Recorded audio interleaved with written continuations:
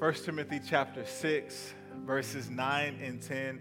If you don't have your copy of God's Word, it's available right here on the screen. But it says this: those who want to get rich fall into temptation and a trap, and into many foolish and harmful desires that plunge people into ruin and destruction.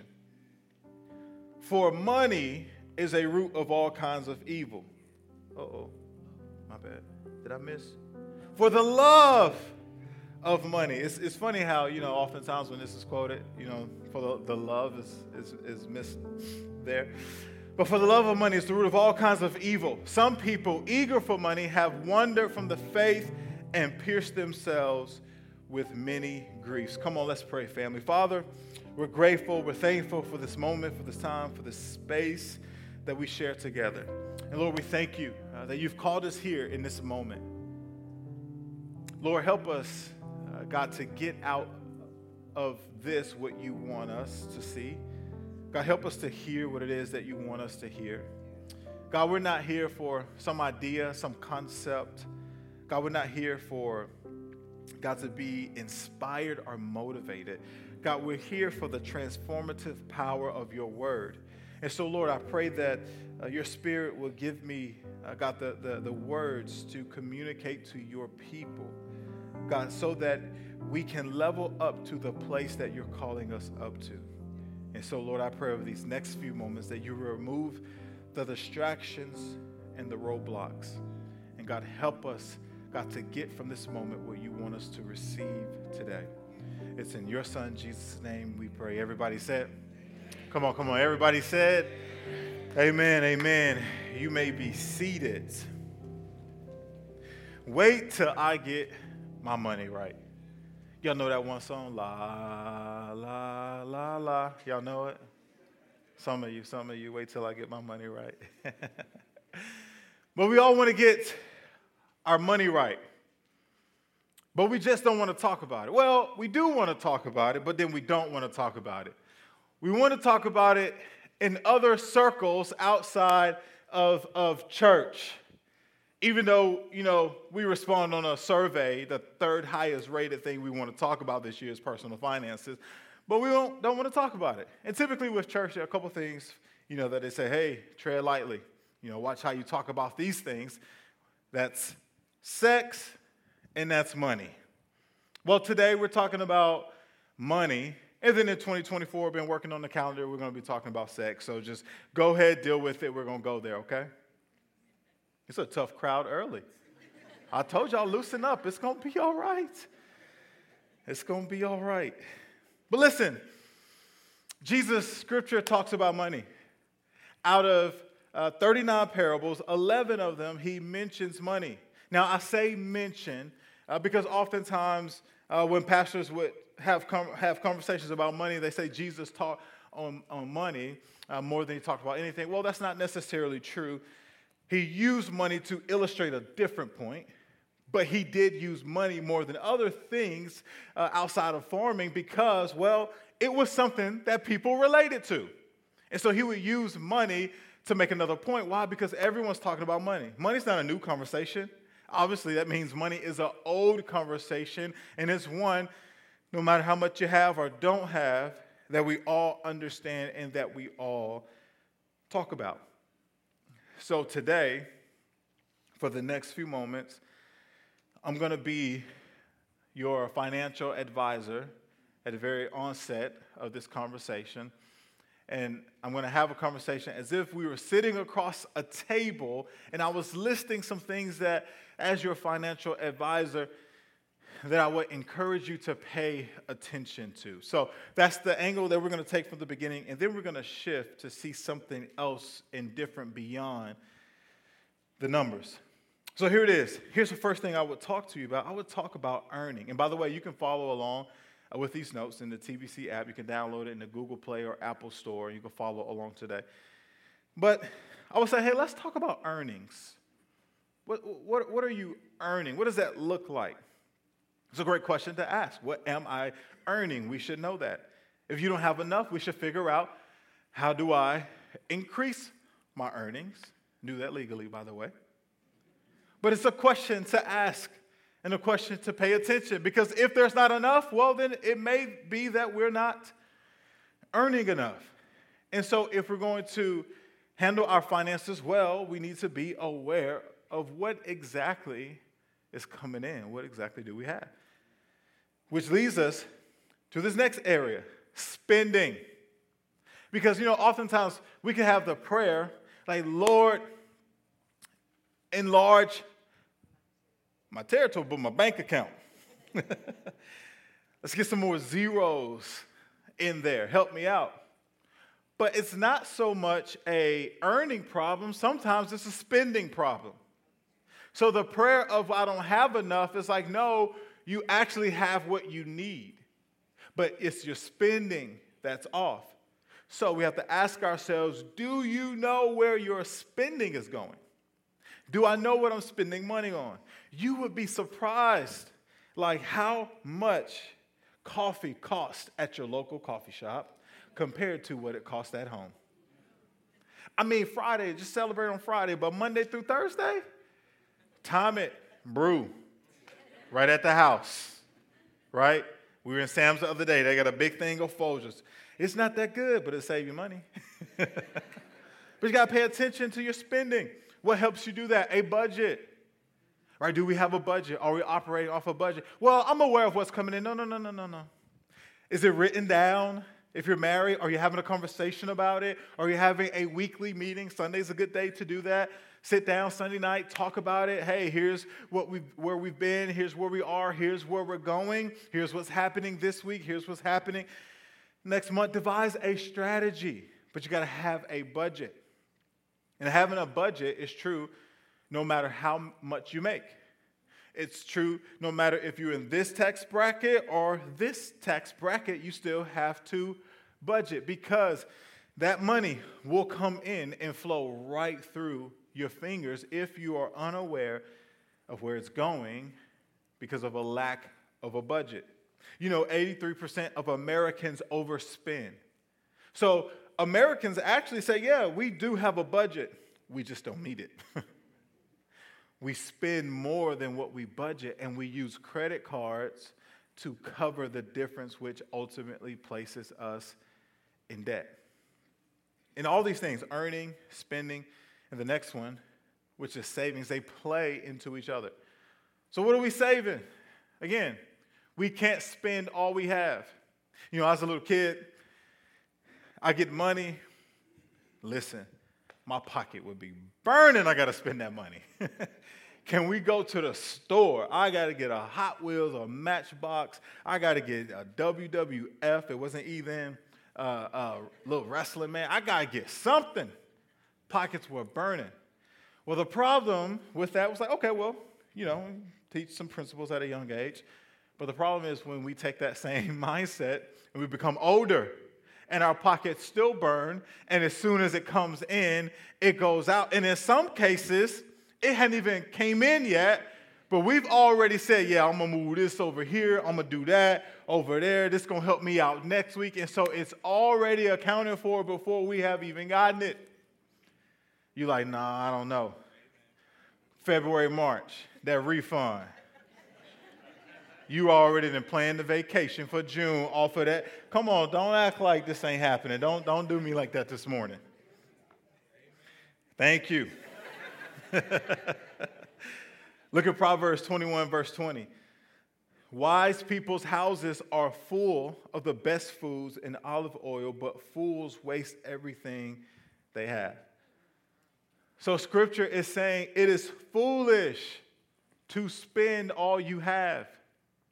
It is foolish to say, I'm not going to budget. I'm not going to be aware of where my money is going, and I'm just going to spend it all. The Bible says that it's foolish, so we need to save. And you can start very simple. There's lots of help and resources out there these days. It's not like how it was. I mean, there's so many resources that are available. But say, hey, we're going to establish an emergency fund, separate from just your savings. But this is for emergencies that we did not see coming. Start with $1,000 and let it build, let it Let it grow. Be intentional with how you build that. In this community, these last number of days, the number one question, are we going to shut down? Is the government going to shut down? Is it not? Because that impacts this community in a certain way. Well, then that becomes very important where we sit down and say, do I have 3 to 6 months saved up just in case folks don't want to do what they're supposed to do up there? Right? So it really becomes real in that moment that says, well, I'm going to be able to live free because I'm not so concerned about that in that moment because I'm saving. It's learning the art of delayed gratification and saying listen, that's one for me. Because when I see it, I want it. And if you were here last week, you understood when Katie and I got engaged and then we combined our bank accounts early because it was easier to pay for all the things. And so she started managing our finances, paying the bills and all that. And so she's like, hey, shoot me all the bills you have. And then she's like, okay, I'm looking at the schedule, but I'm not understanding your schedule. And I was like, oh, here's how my schedule goes. They can't get what I ain't got. And so what's currency for me was, hey, I got you next week. That's a form of payment. Well, you can't operate like that, right? So you have to have a budget. You have to have an understanding. You have to learn delayed gratification. There's something right now that I've been wanting for the last year and a half. And guys, I'm 1 week away that the money's going to go over there and boom, I got the whole total that I can now go and get it. Now, could I have already purchased it? Yes, the money was already there, but it wasn't budgeted. It wasn't the priority. That was I want, not I need. And so I had to budget for that. Is there risk that it was going to be there? Yeah. But oh well, find something else you like or that you want. And not budget on just what they say is the sticker.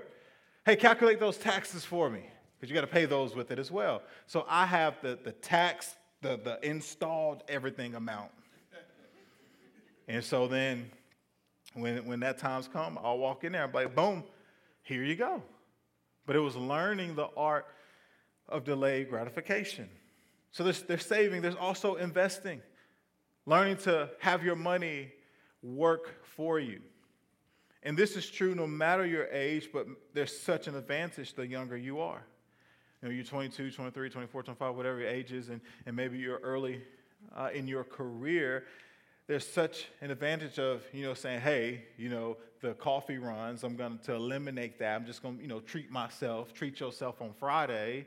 But the rest of the time, that same money that I'm spending on whatever, eating out, this, that, and the other, Uber Eats, whatever you do, I'm going to save that money and I'm going to invest that money. Think about you start that at the age of 24, 25, whatever, and think about what that looks like at 55, at 60, at 65, so on and so forth, all from a small amount of what it compounds over time and the typical over time 7% that you can get on that. But it's having a mindset that I'm going to allow what I have to work for me.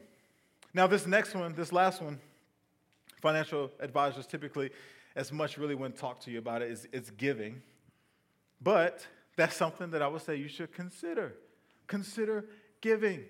Americans gave 1.7% of their personal disposable income to charity in 2022. Christians gave at a rate of 2.5% of their income. And so we have to learn the art of giving. And there's different things that you'll see throughout the year, Giving Tuesday, things of that nature that we do. But that's what I would advise, for us to pay attention to all these areas, from earning, spending, saving, investing, and giving. Now, that's a conversation from a practical perspective, right? That's the conversation from a natural perspective, but finances is much more than natural. It's much more than just what we see on the surface, but it goes beneath that.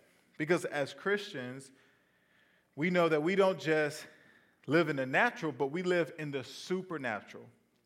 We talked about this last week when we were talking about offense, is that oftentimes we get so upset with the person and we make that person our opposition, or we make that person our enemy, but it's understanding that that person is not our enemy, Satan is. Why? Because Ephesians chapter 6 reminds us that there are unseen forces and elements that are actually operating in the earth that are behind that. So it's not them, but it's the spirit that's behind them. Well, that tells us with finances that it's not just the practical, yes, but there's also a supernatural approach that we can have towards personal finances, that we can have towards money, meaning that there's more to the story. Look at Haggai chapter 1, verses 5 through 7. It says this, "Now this is what the Lord Almighty says, give careful thought to your ways." So understanding that there's a way that we have, there's a way of the world in our approach that we take to finances, to money. You have planted much. So you've done a lot, you've planted much, but yet you still have harvested little. You eat, but never have enough. You drink, but never have your fill. You put on clothes, but are not warm. You earn wages only to put them in a purse with holes in it. So there's a way that we have when it comes to finances, when it comes to stewardship, when it comes to money. But look at verse 7. This is what the Lord Almighty says, give careful thought to your ways, meaning this, there is a way to finances that we have, but there's a way that the Lord is trying to lead us into, and that's the understanding that we need to go beyond the natural when we look at finances. 1 Corinthians 1:20, it says, where is the wise person? Where is the teacher of the law? Where is the philosopher of this age? Has God not made foolish the wisdom of the world? So the world will say, well, God's approach to money is foolish. It doesn't make sense. It's stupid. It's dumb, whatever way they want to describe it. But here's what the Lord says. He says, I call what the world calls wisdom, I call it foolish. Because the world is only going to look at it from a natural perspective, but I'm trying to get you up to the supernatural way, a different approach of looking beyond the numbers, be looking beyond the way that we handle money, because we all have a way with money. And this conversation isn't just about the numbers and how we handle money. Is that important? Well, yes, of course it is. If it wasn't, then we would not have entitled this conversation, Get My Money Right. So yes, it's important, but it's for us to stop looking at it from our perspective of just numbers and really go beyond the numbers, because the reality is this, family, it's never about the numbers, but here's what it's about. It's about the heart. So here's what we got to do. We got to get to the heart of the matter. And that's where I want to take us for the next few moments that we have together today. Y'all okay? You good? You all right? All right, let's do this. So here's the first thing I want us to pay attention to is that we have to choose calling over compensation. We have to choose calling over compensation. Remember, it's beyond the money. It's beyond the dollars. So it's saying I'm choosing calling over compensation. Choosing calling will bring far more fulfillment than compensation will ever bring. Because there are many in this room that you probably received a promotion, you started a new job that paid you significantly more than the job you had, and you got over there and you said, can I go back? Because the paycheck wasn't doing it. Because what you didn't realize, that promotion, it cost you your sanity. What you didn't realize with that promotion, it cost you the time with your family. What you didn't realize, that promotion cost you the things that you said you would never put on the altar to be sacrificed. But yet, because of that promotion and the demand of that, because they will give you the promotion, but what they won't tell you is what they will take from you. And so it's having a mindset of saying, I'm choosing calling over over compensation.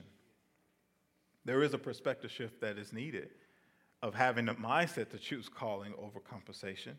It's a perspective that says, I'm not going to chase the bag, but I'm going to chase purpose instead. Because when you chase purpose, when you pursue purpose, when you understand that my reason for living, my purpose on the earth is to know God and to make him known, then the perspective says, I'm pursuing that rather than compensation, trusting God because I'm doing what he's called me to do from the moment, as Jeremiah talks about, that he formed me in my mother's womb, that he's going to provide and bring every provision that I need. And so I don't have to pimp out my life to get what I need. Instead, I choose purpose, knowing that God is going to provide and bring everything that I need. Because chasing the bag will not bring fulfillment.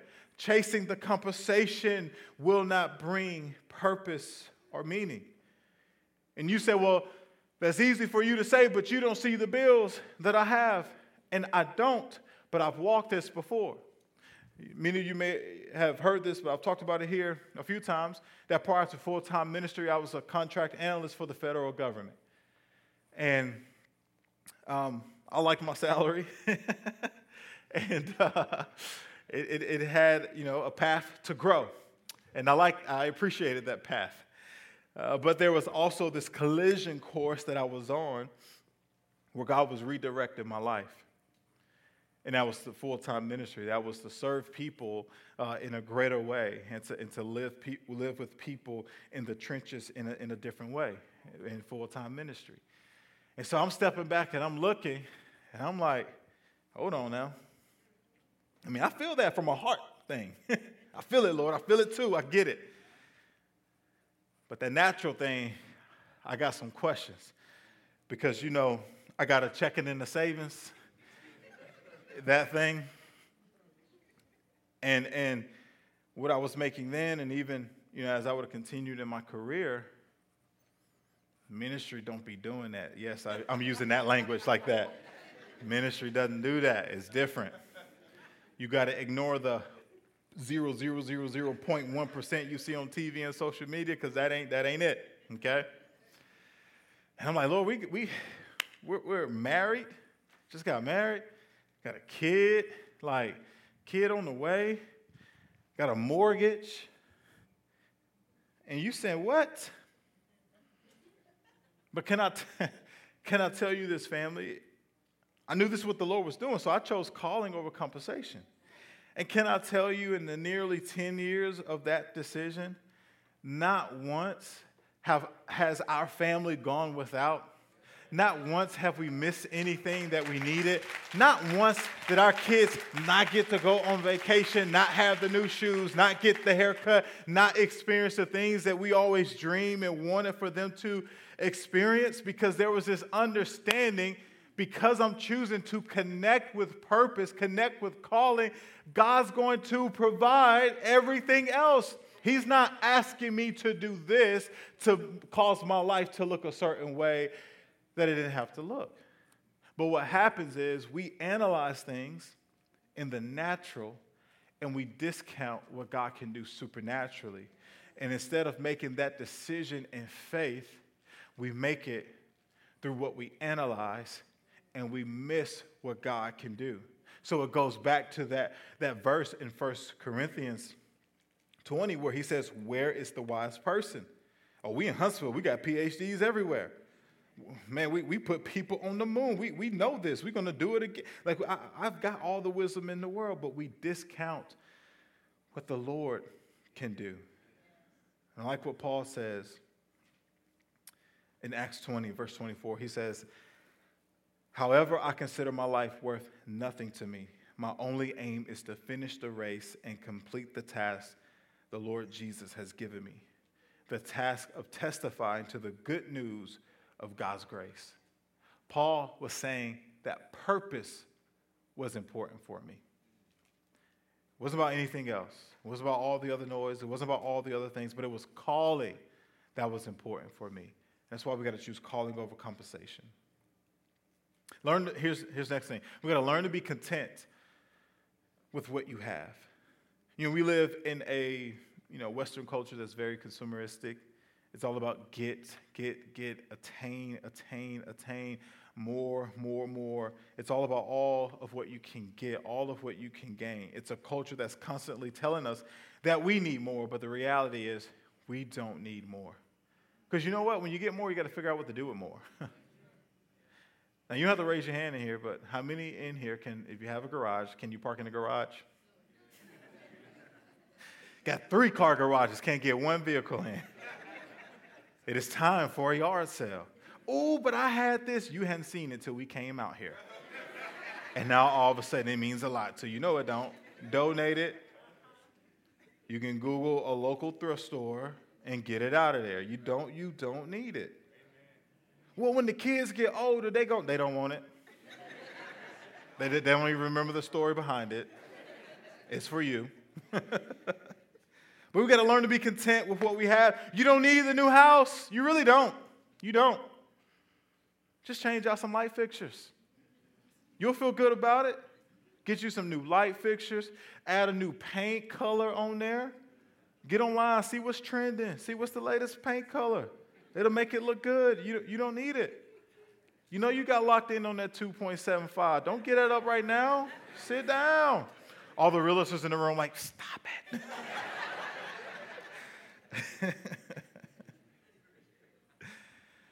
But you don't need the new car. Just go get it detailed. Like, no, don't run it through the superwash thing. Like, go get it detailed. Like, let them keep it for about 3 hours. Guess what? You're not going to want a new car anymore. You're going to be like, whose car is this? That's yours. And it's going to feel new, right? Just be content. You don't need to go to Hawaii. That's great. But come on, let's go to Destin together. They have seafood as well. I'm about to go Monday. I'm going to eat some too. I'm going to tell my kids this is Hawaii, you know? You just got to be content, man. And not look at social media and think that your life has to look like that. Because can I tell you, it is so fake. But here, it's such a trap because we know it's fake, but we still live as though it's real. Because it's like mentally we can't like filter the fact that it's not. And so then we see it and then we look at our lives right now in the moment and we're like, oh man, I'm losing.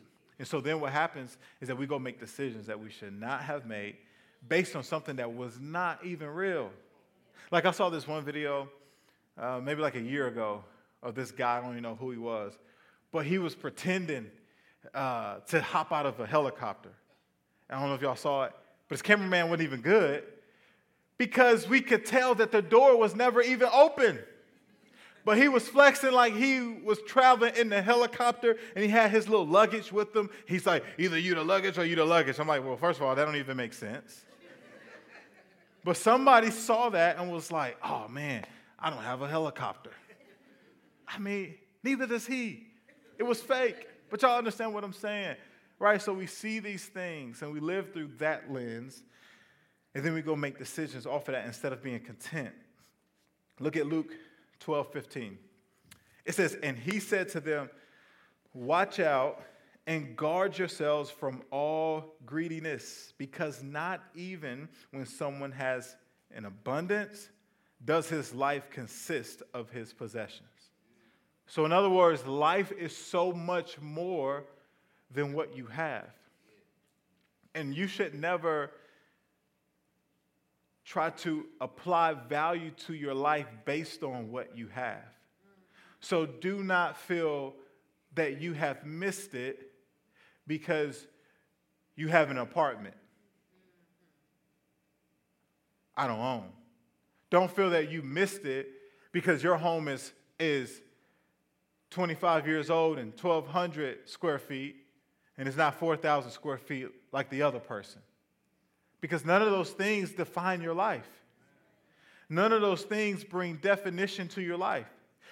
Those things could be here now and gone in the next moment. But what defines your life, family, is the sacrifice of Jesus Christ.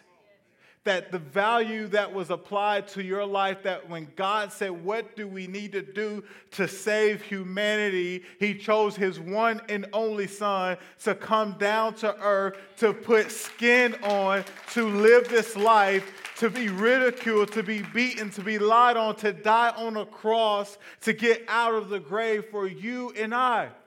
That's the definition of your life. That's what brings purpose. That's what brings meaning, not what you have or what you don't have. So don't go chasing everything, because even if you get it, it's not going to define your life. You can look at entertainers. You can look at politicians. You can look at athletes. You can look at whoever you want to, who seem to have it all. They have the world at their fingertips. They have all the money, all the resources, all the fame. But yet there are people who have taken their life because those things did not fulfill them. Those things did not bring everything that they needed, because that's only found in Jesus.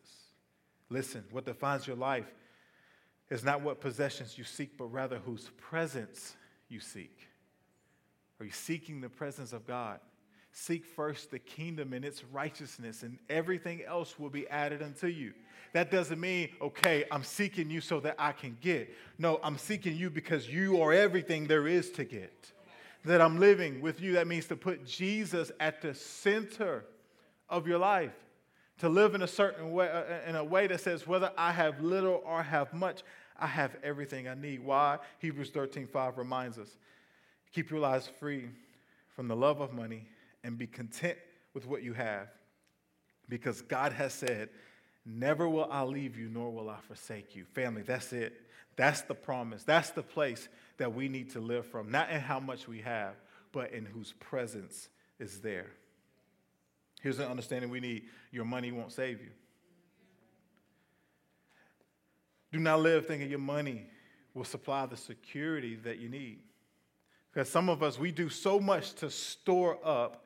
And what we do, we create this belief that, well, I now have security because of all the different things that I've stored up. And then that becomes a slippery slope, because oftentimes what that leads to is this thinking, well, I don't need God because of look at what I have. Look at the fame I have. Look at the money I have. Look at the resources I have. Look at who I know. So what do I need God for? That's why it's not uncommon for those who are wealthy to have a hard time with faith, because in their mind they have what they need. I don't need to believe for it. I just snap my fingers and there it is. But the truth is, no matter if you have little or much, we are sheep. That's what the Bible calls us. Jesus says, my sheep, they hear my voice and they come running to me. We are sheep. And how do sheep live? Sheep live dependent on the shepherd.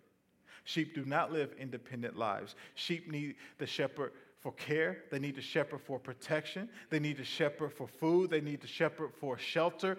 They depend on the shepherd.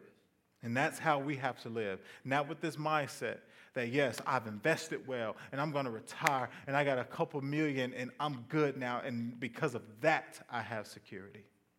Family, it takes one crazy stock market season to just wipe all of those earnings out. And you find yourself at 65 asking, what in the world am I going to do? Because that is not the place of security, but security is in him. Look at Proverbs 30:8 and 9. Keep me from lying and being dishonest. And don't make me either rich or poor. Just give me enough food for each day. If I have too much, I might reject you and say, I don't know the Lord. If I am poor, I might steal and disgrace the name of my God. What is this saying here? It's saying this. It's reminding us of this, that God is our provider. So go make your money. You say, man, this sounds like you're anti-money. I'm not. You should make as much money as you can, as long as you do not lose the principles and the values of the Lord that you're supposed to live by. So make the money. Just don't lose your soul in the process. Just don't lose your way in the process. And after you make the money, while you're making the money, can I tell you this? Let us get a week at the vacation house you buy. So I'm saying, make your money. You get your boat. Hey, take us on the boat. Don't go too fast. There's too much water to drink, but take us on the boat, right? So make the money. This is not anti-money, but this is understanding that the money is not the thing that gives me comfort, that makes me content, that makes me feel to have fulfilling and have purpose. But all that is found in the Lord. Here's this thing I want to talk about. Think stewardship, not ownership. Stewardship, not ownership. You know, we give our kids money, and, you know, I'll just mess with them. It's like, hey, we're going to go to the store. You're going to buy me something with your money? No. Like, hold on. You little crumb snatcher. I just gave you the money you have, and you can't even buy your dad a piece of candy. I can't even get a Twix. They're like, no. I'm like, you don't own anything. That's not your room. That's not your shirt. Those are not your shoes. That's not your toothbrush. You don't use it like it's yours, but I mean, it's not your toothbrush. That's not your food. It's mine. I was always waiting to the point that I could say that back to somebody else. What am I saying? They are stewards. We are stewards. We don't own anything. We are stewarding what the Lord has given us. You know, that extends to everywhere. My life, your life, is not our own. The breath is borrowed. So it's a stewardship thing, not an ownership thing that we have to understand. Look at what Moses says. He says, but remember the Lord your God, for it is he who gives you the ability to produce wealth, and so confirms his covenant which he swore to your ancestors as it is today. So Moses, he gives the people a warning to not forget God, because there will come a day when they will have success and wealth, and they're supposed to remember God in that day and not think because of what they have done that they have gotten there on their own. And so we have to understand that we're not owners, but we're stewarding. So the money, the finances, your life, the talent, the treasure, everything that we have, it belongs to the Lord. The earth is the Lord and the fullness thereof. This is all of his. It's for him, it's by him, it's through him. And so we have to understand that we are stewards and not owners. And when we have the perspective and the understanding that we're stewards, how we handle things becomes different, because this is not ours. It's the parable of the talents. Well, you have given me this, then I need to reproduce more with what you have entrusted me with. We don't need to be like the ones like, well, Lord, because you gave me this, I just decided to bury it. No, I need to steward it well to make an eternal impact. It's like, you ever watch someone's kids? You might let your kids run a little bit, crazier than the other person's kid that you're watching, because you're stewarding that moment right now. You got to make sure that you don't have to make a call like, hey, so we in the ER. So it's having that perspective that what God has placed in my hands, I'm a steward of, not an owner of. And when you understand that you are stewarding, it causes you to be intentional in your approach, knowing that God is the owner and I am the manager. Are you tracking with me this morning? Here's the last one I want to talk about today, is that generosity is my opportunity. Generosity is my opportunity. It's actually one of the values of our church, is that we look for ways as a church, as a community, to be generous. And I don't know if you've noticed this, that the people who are the most uptight, the people who are the most unpleasant to be around are always the stingiest people. It's like you see them, they just got a built-in stank face. Like, you smelling something that's off? They're just unpleasant, just stingy, just uptight. But people who are always looking for opportunities to give, they're just so nice, just always smiling, speaking to you first, just so pleasant. Well, why is that? Look at Acts 20:35. It says, in everything I did, I show you that by this kind of hard work that we must help the weak, remembering the words the Lord Jesus himself said, it is more blessed to give than to receive. That's why.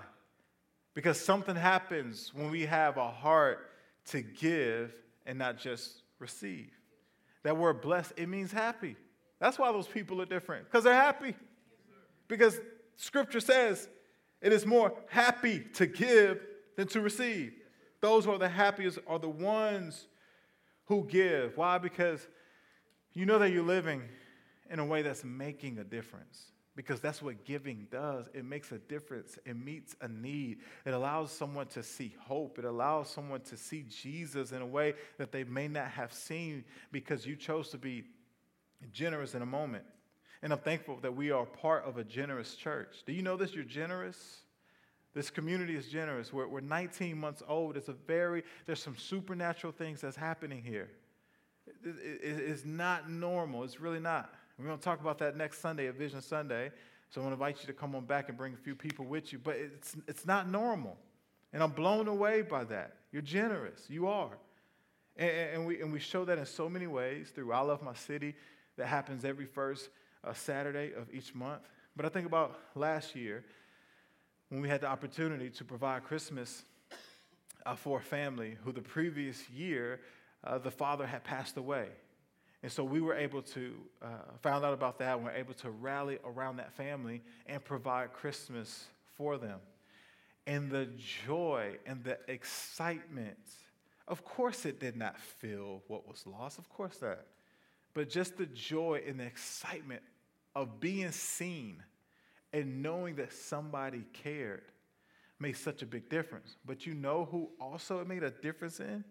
For some of those, especially those who went over to deliver everything, they were impacted in such a great way because there was something supernatural that happened of like, yes, Scripture is right. There's something amazing that happens when we live to give.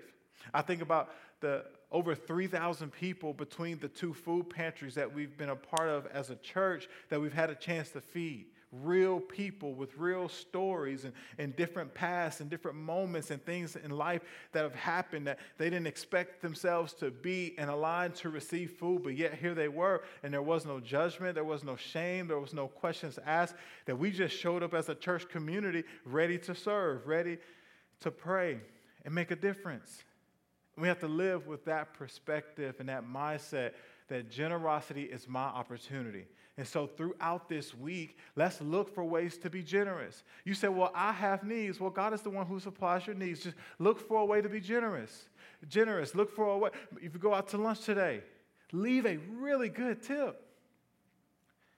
Well, the food wasn't that great. Oh, I'm about to say something. Somebody going to leave the church off of this. I'm not going to say that. I'm not going to say it. All right, here we go. The Holy Spirit was like, Big. He said, don't do it. I mean, it wasn't bad, but I didn't need to do it. All right, here we go.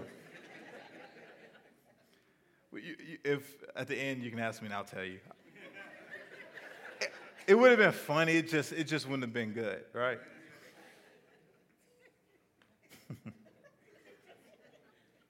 When we give, we make a difference. And we give people an opportunity to know Jesus. And it's also knowing this, that the meaning, Matthew, come help me. Please, Matthew, come help me. Because I'm losing it at the end, so come on and help me. The meaning of my life is not predicated on how much I can accomplish or attain, but how much of my life that I can give away. That brings meaning to my life. Not how much I can get, but how much I can give away. And I'm not talking about just money. I'm talking about, yes, literally your life, yourself, your time, how your treasure, right, your talent. How can you give that away? What are you using to make that statement? Well, in Mark 10:45, Jesus says that the Son of Man did not come to be served, but to serve and give his life as a ransom for many. And who is Jesus? Philippians lets us know he's our great example. So that's the example, family, that we're to live, that we're to follow. How can I live in a way to give my life away? And that is where meaning comes. Because I said that calling and purpose is defined by this: knowing God, but then making him known. The making him known part is the unique way that he wants to use you in the earth to accomplish what he wants to accomplish. And if it's a God dream, if it's a God purpose, is going to require you to give you away. Every God dream requires that. Every purpose, everything that is actually from the Lord, it's going to require giving ourselves away. Because there are no dreams from the Lord that he places, God dreams that he places in our heart that are not for people. Because people are his plan. And he's redeeming his people. And he uses people in the process. That's why James even says, confess your sins to one another so that you may be healed. Meaning people together in community that's rooted in the Lord brings healing. So meaning people is the plan, and people are who he wants to bless. So it requires us to give our lives away. Here's the scripture I want to close with this morning. It's 1 Timothy 6, same chapter we open up to, but 18 and 19. And this is Paul talking to Timothy, from mentor to mentee. Timothy is a young pastor of a significant church in the city of Ephesus. He says this, Paul says, listen, command them to do good, to be rich in good deeds, and to be generous and willing to share. In this way, they will lay up treasure for themselves as a firm foundation for the coming age, so that they may take hold of the life that is truly life. So what is that saying? That there's a different way that is beyond the numbers. He says to take hold of the life that is truly life. That means there's a way of life that's not truly life. And that's looking at this from an earthly and worldly perspective. But to go beyond the numbers and to gain the perspective that is truly life, that the Lord is looking at the heart, that he's looking at faith, he's looking at the confidence and our understanding to not just say, Lord, I want to surrender my eternity, trust you with my eternity, but to also trust you with my finances. It's beyond that. It's calling over compensation. It's choosing to be content. It's looking at generosity as our opportunity. And to get to this place of understanding that God's way